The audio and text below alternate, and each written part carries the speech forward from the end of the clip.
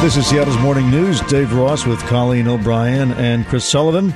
Let's take a look at the state of downtown Seattle with John Scholes, the president of the Downtown Seattle Association. You had your big meeting with, something like 900 business and community leaders. And you also heard from the new city attorney, the head of the King County Regional Homelessness Authority, the new city council member, Sarah Nelson. Do you have confidence that the city government has the problems downtown under control and is headed in the right direction? Well, I think we're certainly headed in the right direction. We can see progress on the streets over the last couple of weeks, but we know we've got a long way to go. But I think what was really refreshing at our event last Thursday is to see the public sector and private sector talking together about these challenges, committing to work together. And that's the only way we make headway on these issues and getting downtown going again. And it's really not been how our city has faced these crises over the last couple of years. Too much bickering and dysfunction between the mayor and council and others. So it was really refreshing to see folks at the same proverbial table at our event committing to action and progress. So what has to happen next? We've got to continue with the police presence that we've seen over the last 3-4 weeks in those hotspots where we've seen significant illegal activity over many, many years, Third and Pine and others. We need to hold accountable the individuals that are out hurting others, particularly those that are responsible for a significant number of crimes, as the city attorney has committed to. We need to be helping those that need services and housing to get off the street and get connected to substance use treatment, mental health treatment, and emergency and permanent supportive housing. This is the recipe that we need to follow. It's what will work, and we need to sustain those efforts. It can't be a 2 or 3 week operation. This needs to be how we do business in Seattle going forward.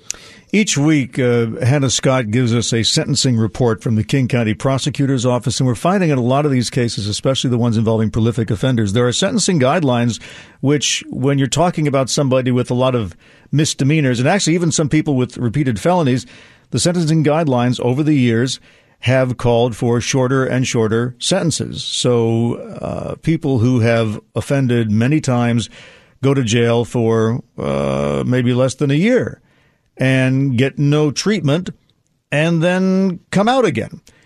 And I asked her, I said, well, what's the trend in the legislature? Are they going to lengthen some of those sentences? And she says, no, if anything, just the opposite. So is that the problem? Because that's what it's looking like to me.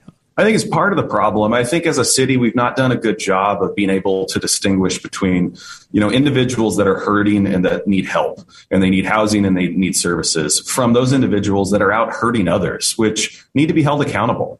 And we need to remind ourselves that in each of those cases, there are victims. There's people getting hurt on the other end of those actions, and their voice and their perspective and their safety matters. And I think we've got to do a better job of distinguishing between these groups out there. There's lots of people that need help, and we need to do much more to give them the help they need to get them inside. But then there's other people walking around with guns, hurting other people, assaulting people, and not for the first time. And they need to be held accountable. So what I'm hearing from listeners is that we'll go downtown when we feel it's safe.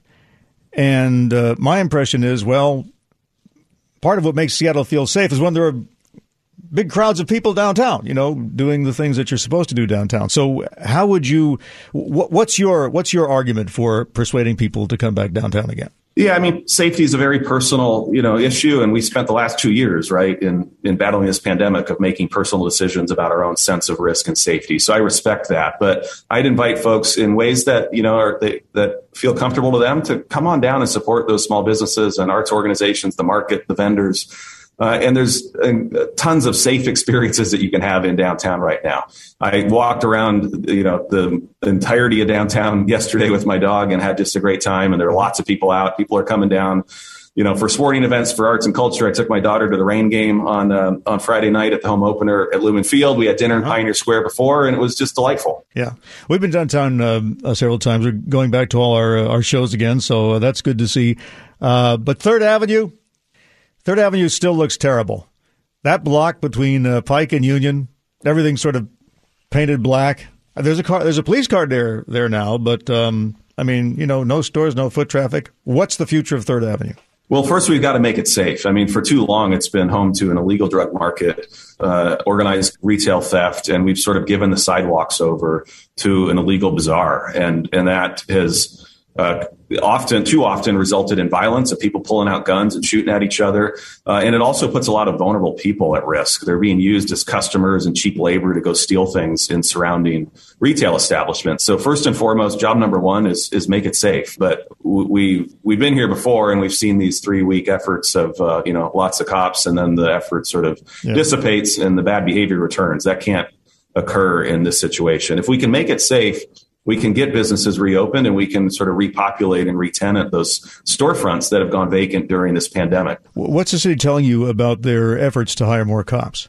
Well, I'd like to see recruiting bonuses back in effect particularly for officers, good officers from other departments. From around the state or around the country. We can get them into the department faster than relying just on the police academy here in Washington State. That pipeline is only so big, and it's not going to be sufficient to really make the gains we need to get back 357 officers that have left. So we don't have recruiting incentives or bonuses right now. I like to see them back on the table. I think if we're serious about rebuilding this police department, we've got to be looking to attract great officers from other parts of the country to come to Seattle. And what percentage of employees are now back downtown and working there again? We're about 35% of what a normal week would be, which is higher than we've been in a year. So the last couple of weeks, low. It is still low. I mean, it's not where we want to or believe where we need to be. Did it concern you that Amazon told employees at the old Bon Marché that it was too unsafe to have them there? It's not surprising, given the conditions on that corner that have existed for too long. Now, it's better today than it was, 3 weeks ago.